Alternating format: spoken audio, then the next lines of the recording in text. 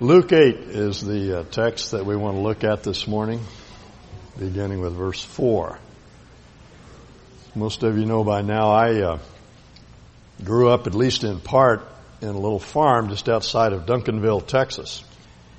And there were certain small fields on that farm that my father used to sow by hand. He used to hitch up a mule or one of our horses to a plow, and he'd break the soil.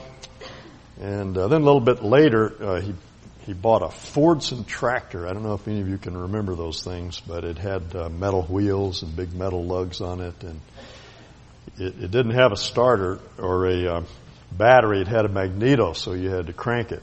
So if it didn't break your arm, it would start. And sometimes it would start, sometimes it wouldn't. And if it wouldn't, he'd just hitch up the mule and he'd plow the ground. And then he had one of these canvas contraptions that he'd put around his waist that looks like a kangaroo's pouch, and he'd fill it full of seed, and he would go out to broadcast the seed. That's actually where that term comes from. Broadcast means to cast abroad the seed. And he'd walk up and down the furrows, slinging seed everywhere. I mean, it would go all over the place. It would go into the furrows and into the fence rows and in the irrigation ditch and on rocks and in weeds and all over me and all over him. He'd just be covered with it by the time he would come in. Well, it's that picture that our Lord has in mind in this parable. I want to read it to you first, and then I want to make some observations about the parable, and then I want to make some applications to us. Verse 4. While a large crowd was gathering and the people were coming to Jesus from town after town, he told this parable. A farmer went out to sow his seed. As he was scattering the seed, some fell along the path. It was trampled on, and the birds of the air ate it up. Some fell on rock, and when it came up, the plants withered because they had no moisture. Other seed fell among thorns, which grew up with it and choked the plants. Still other seed fell on good soil. It came up and yielded a crop 100 times more than was sown. When he said this, he called out, "He who has ears to hear, let him hear." When his disciples asked what this parable meant, he said, "The knowledge of the secrets of the kingdom of God has been given to you, but to others I speak in parables, so that though seeing they may not see, though hearing, they may not understand." Now, there's a lot of local color in this parable. And unless you've seen this kind of sowing, which actually has been going on for millennia, the way my father sowed was the way people sowed in Jesus' time and long before his time. There are a number of elements, a number of components in this parable that you need to be aware of. There's a farmer or a sower. There's seed, which he sows everywhere. There's soil, and there's a crop. And in one case, there is an extraordinary crop. Tenfold is the normal yield. This is 100-fold yield, so it's an inordinate yield.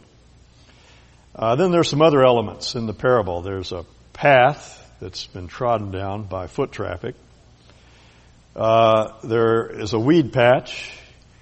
There are rocks. He seems to be referring to a shallow layer of soil with a layer of hard pan or hard rock underneath. And there are other elements in the parable, but those are the primary ones. And Jesus told this parable to this large crowd that had gathered, and then he shouted out loud, as though to underscore the point of the parable, "He who has ears to hear, let him hear." Now, he's obviously not talking about our physical ears, because anyone within range of his voice could have heard what he said. He was talking about the ears of the heart. Now, let me make a number of observations about this parable, because I think it's important that we understand what's going on here. First, I simply want to draw your attention to the fact that this is a parable. A parable is a short story with a double meaning. Jesus loved parables. He told a lot of them. And as a matter of fact, Mark and Matthew both point out that in almost every discourse of Jesus, if not in all, he included parables. Great teaching device. Now, a parable talks about ordinary things. In this case, farmers and sowing and seed and birds and things that we all know about. In other cases, he talked about fishing and sweeping and digging in the ground and various other ordinary functions within life. But underneath the symbols, something more profound lies. And the point of the parable is to make us think. A parable, as Winnie the Pooh would say, is a puzzlement. Makes you think, makes you wonder. And if we have the right kind of heart, we will puzzle out what it means. See, that's why Jesus told parables. He would throw the story out there without much preamble and without any interpretation, and then he would withdraw and wait to see what people would do. That's the first thing I want you to notice, that this is a figure of speech. It's a parable. It's what we would call an extended metaphor or an allegory or something like that today. Second thing I want you to notice is the particular place or time in Jesus' career when he told this parable. Now, when Jesus first started to teach, he was enormously successful. There were huge crowds that came from all over to gather around him and listen to him teach, and they were rapt in their attention. But as Jesus progressed further into his ministry, people became disenchanted with his lifestyle and with his words. They would say, "Ooh, these are hard sayings. We can't handle this." And even though the crowds remained almost up to the end, most of them were indifferent. Now that's interesting. Here were crowds all around Jesus who really didn't want to hear what he had to say. They were attracted to him for various reasons, but they weren't really listening. They didn't have ears to hear. Carolyn and I very often come in contact with pastoral couples who are very discouraged because they feel that they failed.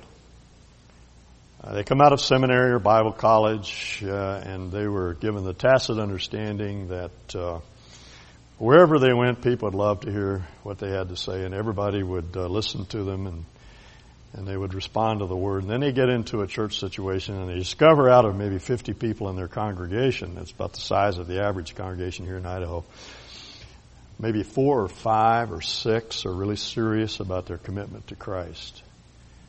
And they want to quit. They feel that they failed. We love to share this parable with them, because one of the reasons Jesus told this parable to his apostles, to his disciples, was to help them to become utterly realistic about ministry. They had unrealistic expectations, and the Lord was trying to disabuse their mind of this wrong thinking. And what Jesus is saying is that that there are certain circumstances beyond our control that make it possible for us to predict that at any one time very few people will be seriously interested in the things of God. I think of this small group as the believing remnant, or the hardcore of faith in any group. It's true in any church I've ever been in, regardless of how large it is. Most people are there, as Chris put it last week, just flirting with Jesus. But in the midst of that larger group, there is a small hardcore of faith who really mean business. I often diagram this for pastors as a series of concentric circles. There's a larger group that represents the mass of people that come to hear what they have to say. And within that circle, you can draw a couple of other circles, one to represent the disciples, and then the inner core, which in Jesus' case numbered 11, out of the hundreds who came to hear him teach. Now, one of the reasons he told this story is to help all of us become utterly realistic about the measure of our ministry. The third thing I want you to note is that there are two groups of people here. We'll see that as we move on into the parable. There are those that are described as his disciples, or sometimes he refers to them as you, and then there are others, those on the outside. Those on the inside get the mysteries. I read in verse 10, "The knowledge of the secrets of the kingdom of God has been given to you, but to others I speak in parables." Jesus divides these large crowds into two categories. There are his disciples, those that have a heart for the truth, and then there's everybody else. And the larger group, the others, is represented by those that really don't have ears to hear. They don't want to hear the truth, you see. So he wants us to see that these two groups exist. And he makes it very clear that it's this smaller group of people who really long for God and for His Word, who get in on the secrets of God. The NIV says secrets. It's the word mysteries if you have a New American Standard Bible or an authorized version. The New Testament writers often borrowed the vocabulary of the secular world around them, and this is case in point. The mysteries were these esoteric secrets that belonged within the secret societies. They had secret societies just as we do today. And if you were initiated into the secret society, then you learned the sacred handshake and all the signs and keywords and codes and all the rest of it. You were on the inside. Those were the mysteries. And the apostles and Jesus borrowed that term to refer to those things that God wants to tell us, His sacred secrets, the wonderful things He wants us to know about life and reality. But He says that it's just a small group who get in on the secrets. Everybody else, He says, is outside. Now the fourth thing that I want you to note is that Jesus not only interpreted the parable for the disciples, for this small group that He designates as His disciples, but He also tells them why He spoke in parables. Again, verse 10, the knowledge of the secrets of the kingdom of God has been given to you, but to others I speak in parables, so that, and here he quotes from the prophet Isaiah, though seeing they may not see, though hearing they may not understand. Now, taken at face value here, what our Lord is saying is that He resorted to parables in order to obscure the truth. But we know that's not true. What is going on? You see, when he quotes Isaiah, who said basically the same thing, that there are some people for whom God is not obvious. His Word is not clear. They listen to the Word and they go away confused and empty. Well, what's going on here? And then Jesus says specifically that He told these cryptic parables that were so difficult to understand and did not interpret them because there were certain people that He did not want to see the truth. Well, how interesting. How ungodlike. Here's one who has this desperate need to communicate, who himself became the Word so that we could see what God is like. And yet He obscures the truth. Why would he do that? Why would he go to such lengths? Well, if you dig far enough into the character of God, you discover that there is a cryptic side to God. He loves to hide things. There's a proverb that says it's the glory of God to conceal a matter. To search out a matter is the glory of kings. Now, a good case in point is the incarnation. God hid His own life in a human body.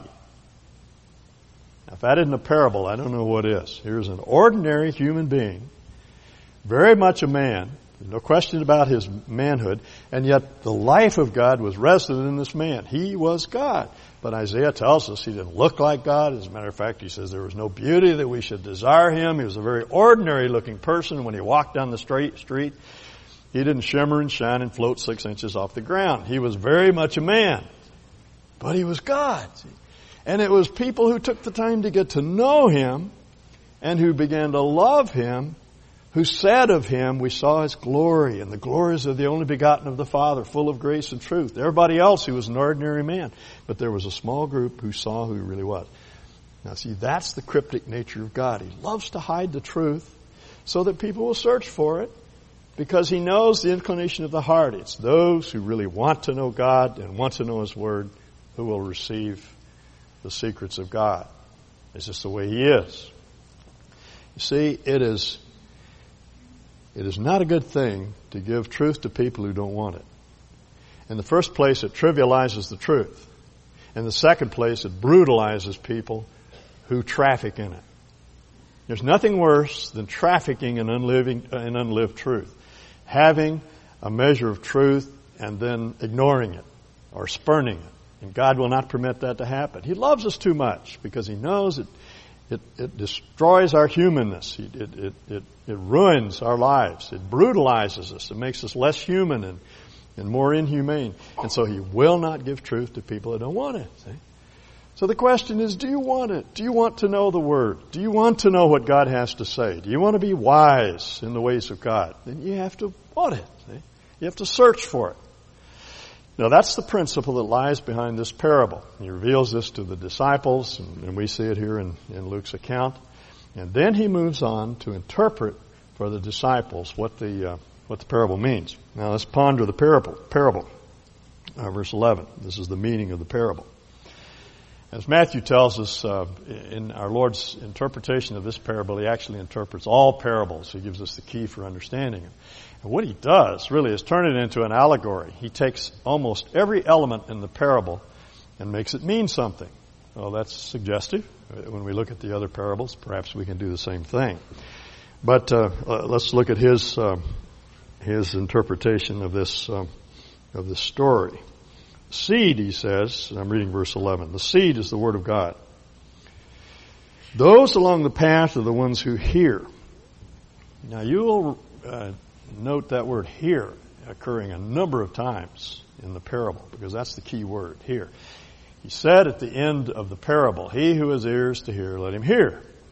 Then he talks about 4 classes of soil, 4 classes of people, and the measure to which they give themselves to hear is the measure that they receive. Those along the path are the ones who hear, and then the devil comes and takes away the words from their heart. Those are the foraging birds that snatch away the seed, so that they cannot believe and be saved. Those on the rock are the ones who receive the word with joy when they hear it, but they have no root. You see, this is a shallow layer of soil. This is a symbol.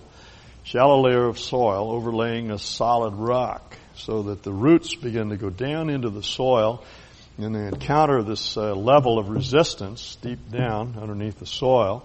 They look good for a while. They spring up, but then they wither when the sun comes, because the roots are not down into the soil far enough. And as any farmer knows, if there's a layer of rock under the soil, the sun also heats the rock, and the what's sown in that field can disappear almost overnight. Those on the rock are the ones who receive the word with joy when they hear it, but they have no root. They believe for a while, but in the time of testing, they fall away. They fall away. The seed that fell among thorns stands for those who hear. Here's our word again. But as they go on their way, they're choked by life's worries, riches, and pleasures, and they do not mature. But the seed on good soil stands for those with a noble and good heart. I remember the proverb that I read earlier. It's the glory of God to hide a thing. It's the glory of kings to discover it. There's a certain nobility about a heart that goes after the truth, no matter the cost. The seed on good soil stands for those with a noble and good heart who hear the word, retain it, and by persevering produce a crop. All right, let's try to understand the components of the parable here. The seed, he says, is the Word of God. A seed is a good metaphor for the Word, because life is inherent in the seed. The seed is a life-giving germ. There's life in it. Stick it in the soil, go off and leave it, water it a little bit, nurture it, fertilize it, up comes the plant. You don't have to do anything to make it grow. There's life in it, you see. In Mark's treatment of the parables, he adds another parable to the one that Jesus told, which really contains that idea. He says that the seed grows by itself. He uses the word from which our English word automatic comes from. It grows automatically. You know, you sow the seed in the ground, and the farmer goes to bed at night, and he gets up in the morning, goes out, looks at nothing. You know, he goes back to bed, and he gets up the next morning and looks. Pretty soon, plants start to grow, and then they reach maturity, and then he puts in the scythe, and he harvests the wheat. It grows by itself. You don't tamper with it. You just let it do its work, because there's life in it. When first garden Carolyn and I ever planted, our kids, who were real small at the time, would go out and pull all the little carrots up to look at them and see how they're doing. You know, and kill them all. You can't do that. You got to leave them in the ground and let them grow. That's what This idea of seed is a very helpful metaphor because it's exactly what the word is, like a seed. And we go through life sowing it wherever we go. It lands on the heart. And there's life in it. If it doesn't grow, it's because there's something wrong with the heart. Sometimes we think there's something wrong with the gospel. It's impotent. But that's not true. It's a problem with the heart. The heart's hard, then the seed will never grow. I'm getting ahead of myself. Then the Lord moves into the soils. There are 4 kinds of soil which represent 4 kinds of people. All 4 kinds receive the word. Notice again, they all hear. They hear something. The issue is what they do with what they hear.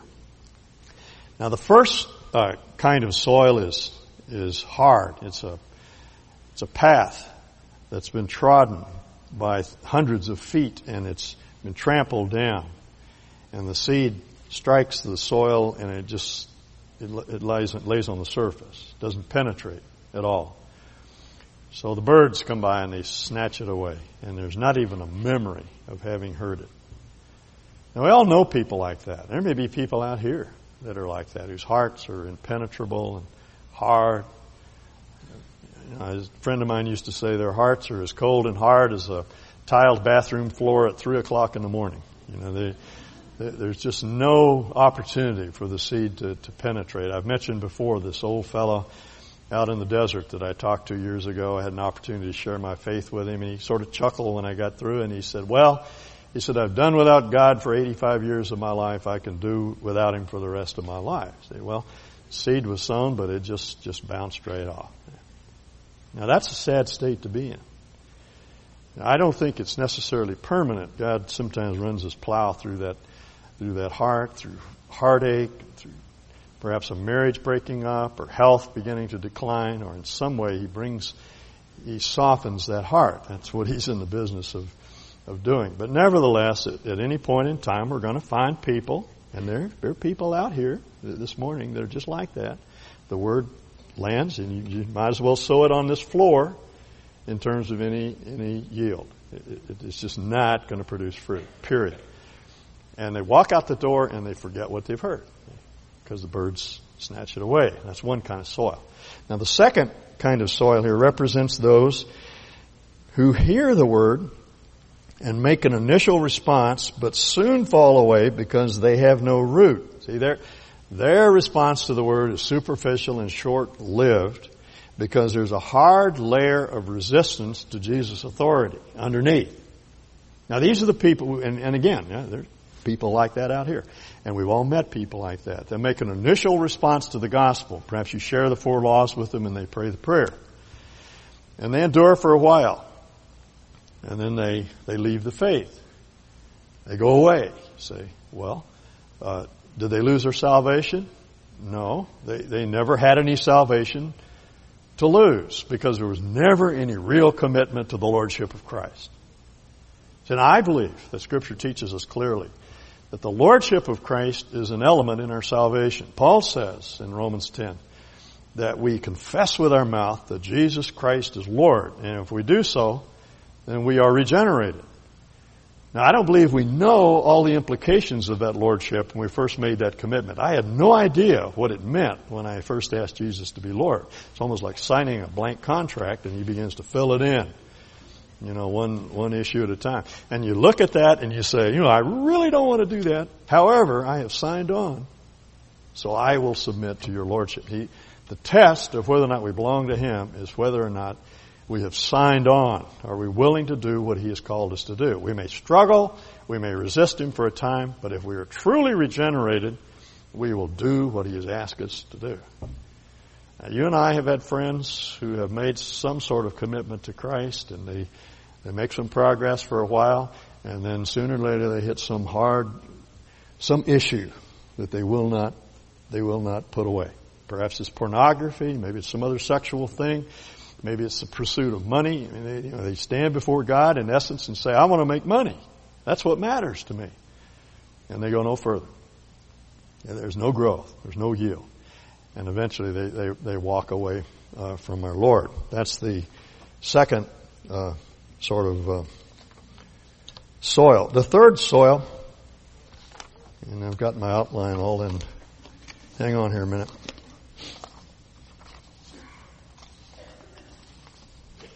Anybody have page 4?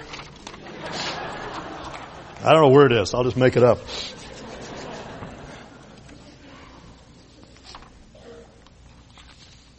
Okay. The fourth type of soil here, he says, a seed that fell among the thorns, which stands for those who hear, but as they go on their way, they're choked by life's worries, riches, and pleasures, and they do not mature. These are the people who have soft hearts initially. They respond to the truth, but they become preoccupied with things after a while. Now, we have here at Cole have talked a number of times about this whole concept of what we mean by things. There are the things of God, the things that have to do with His Word, with the pursuit of God, and then there are the things that we pursue here on earth. Money, power, all of the things that we think satisfy and give us what we're looking for in this life. And the problem with things, apart from the things of God, is that they wean our hearts away from Him. They become a major preoccupation. As a matter of fact, the word that's used here for cares is a word that means to divide. It has to do with a distraction. It's not that things in themselves are wrong, it's just that they distract us from the things of God. You see, John says we cannot love the world and love God at the same time. We'll love one and hate the other. And if our hearts are focused on acquiring things and possessing things, then after a while, things themselves will assume so much importance in our life that we will forego the things of God. That's a real and genuine danger for all of us. Now, as you look at Jesus, then there's the fourth soil, which he describes here as moist, good, fertile soil. The seed falls into the soil, and it begins to produce fruit. And as the other gospel writers indicate, varying yields, 30, 60, 100-fold. And the fruit here is the fruit of the Spirit. The fruit of righteousness, as James puts it. Love, joy, peace, gentleness, goodness, faithfulness, meekness. That's the yield, the extent to which we are becoming more and more like our Lord. Now, Jesus encountered all four types of soil. There were the Pharisees, some of the Pharisees. I mean, there were some notable exceptions, like Nicodemus. But most of the Pharisees were very hard-hearted.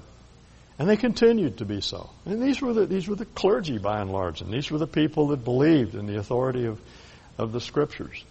But as Jesus put it, you search the Scriptures because you think in them you find eternal life, and you will not come to me that you may have eternal life. For them, the study of the Word was the end of all things, rather than the means to the end of knowing God. And their hearts were hard. They didn't want to listen to Jesus.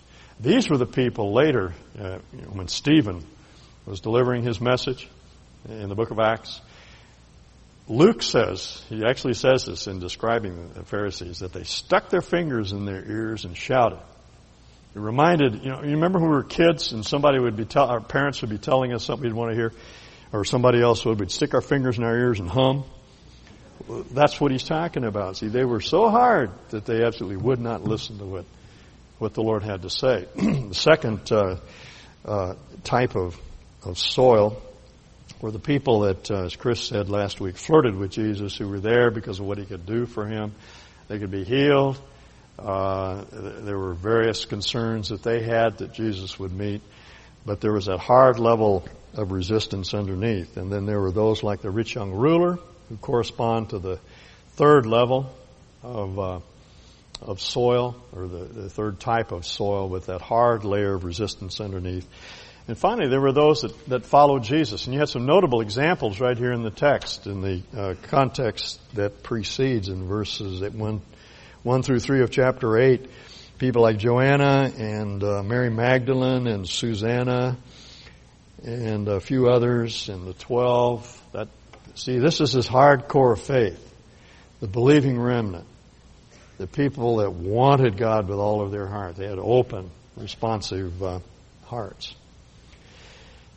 Now, I want to say something about the soils here. Our time is just about gone, but we need to understand what Jesus is saying to us, because all of the types of soil are represented here. First thing we need to do is be good listeners. Teachers talk about attending. Good students attend. That is, they pay attention. And that's where we have to start. That is, to listen to what God has to say. And then secondly, we need to listen with a particular mindset, that is, with simplicity and with humility and with reverence. T.S. Eliot has a little poem. It says, you're here, that is, when you come to read the Word, you're here to verify. You're not here to verify, instruct yourself, or inform curiosity, or carry a report. You're here to kneel. Well, whether that's a physical posture or an attitude of heart, that's the way we approach the Word. We're not there to judge it. We're here to let the Word judge our hearts. And then thirdly, we need to obey it.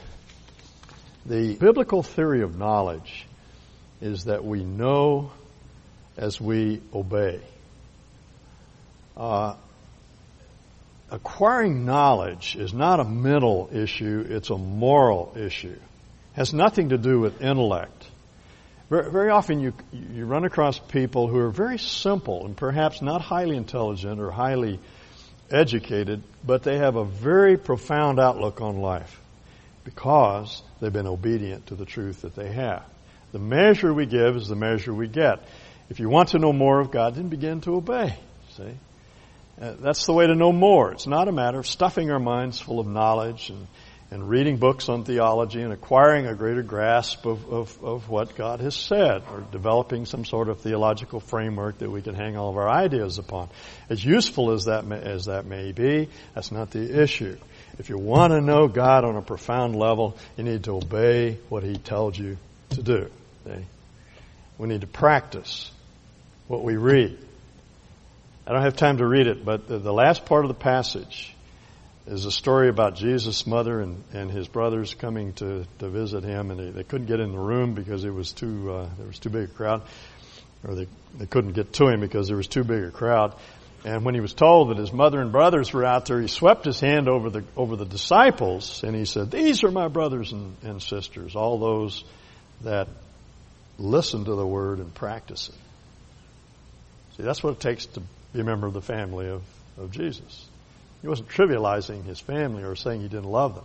He was saying this is the way you become a member of the family, and that is to do it. So you see, that's how we grow. That's how the seed begins to exert its life-giving qualities as we read it respectfully, humbly, worshipfully, and we submit to it. And He asks us to do things. He asks us to carry our cross daily. We say, all right, I'll do that. He asks us to show hospitality without grudging, without complaining. Well, it's hard to do, but by your grace, I'll do that. He asks us to endure situations that we can't get out of, to see the places in which we're located as the place where God has put us, and to say, all right, I'll be content there. To be content, see, with such things as we have, as Paul said. To be content with our homes. To be content with our cars. To be content with our clothes. To be content with our body. To be content with our face. You see, it's a preoccupation with other things other than the things that God has given to us that lead us away from the Word.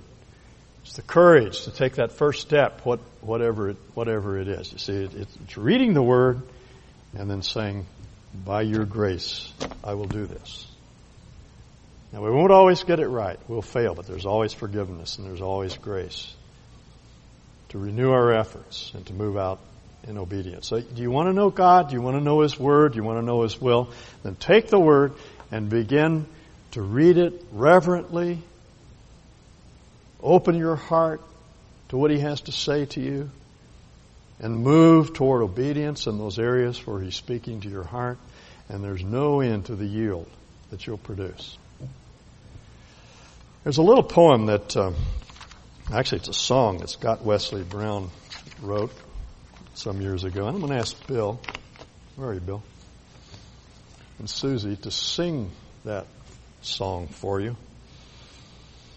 It's called simply Things. You know, as I look back over this parable and our Lord's explanation of it, I have discovered in my own life the thing that frustrates God's efforts to plant the Word deeply in my own heart is just that preoccupation with the things around me. Our Lord said it's the cares of this world, it's the deceitfulness of riches, it's the desire for other things that crowds out the Word and makes it unfruitful. And the answer is not to tear yourself away from things, because you can't. The appeal is too great. And the media play on our desire to have things in another place in the Gospels where this parable is referred to. Jesus talks about the deceitfulness of riches. Money talks, as we say, but it lies to us. It tells us that you can be secure, you can be serene, you can have it all, you can have power if you have money. But that's the biggest lie we've ever been told. But these things get a grip on us, and the only way we can get free is to give ourselves wholly to the Lord. Jesus said you can't love God and mammon.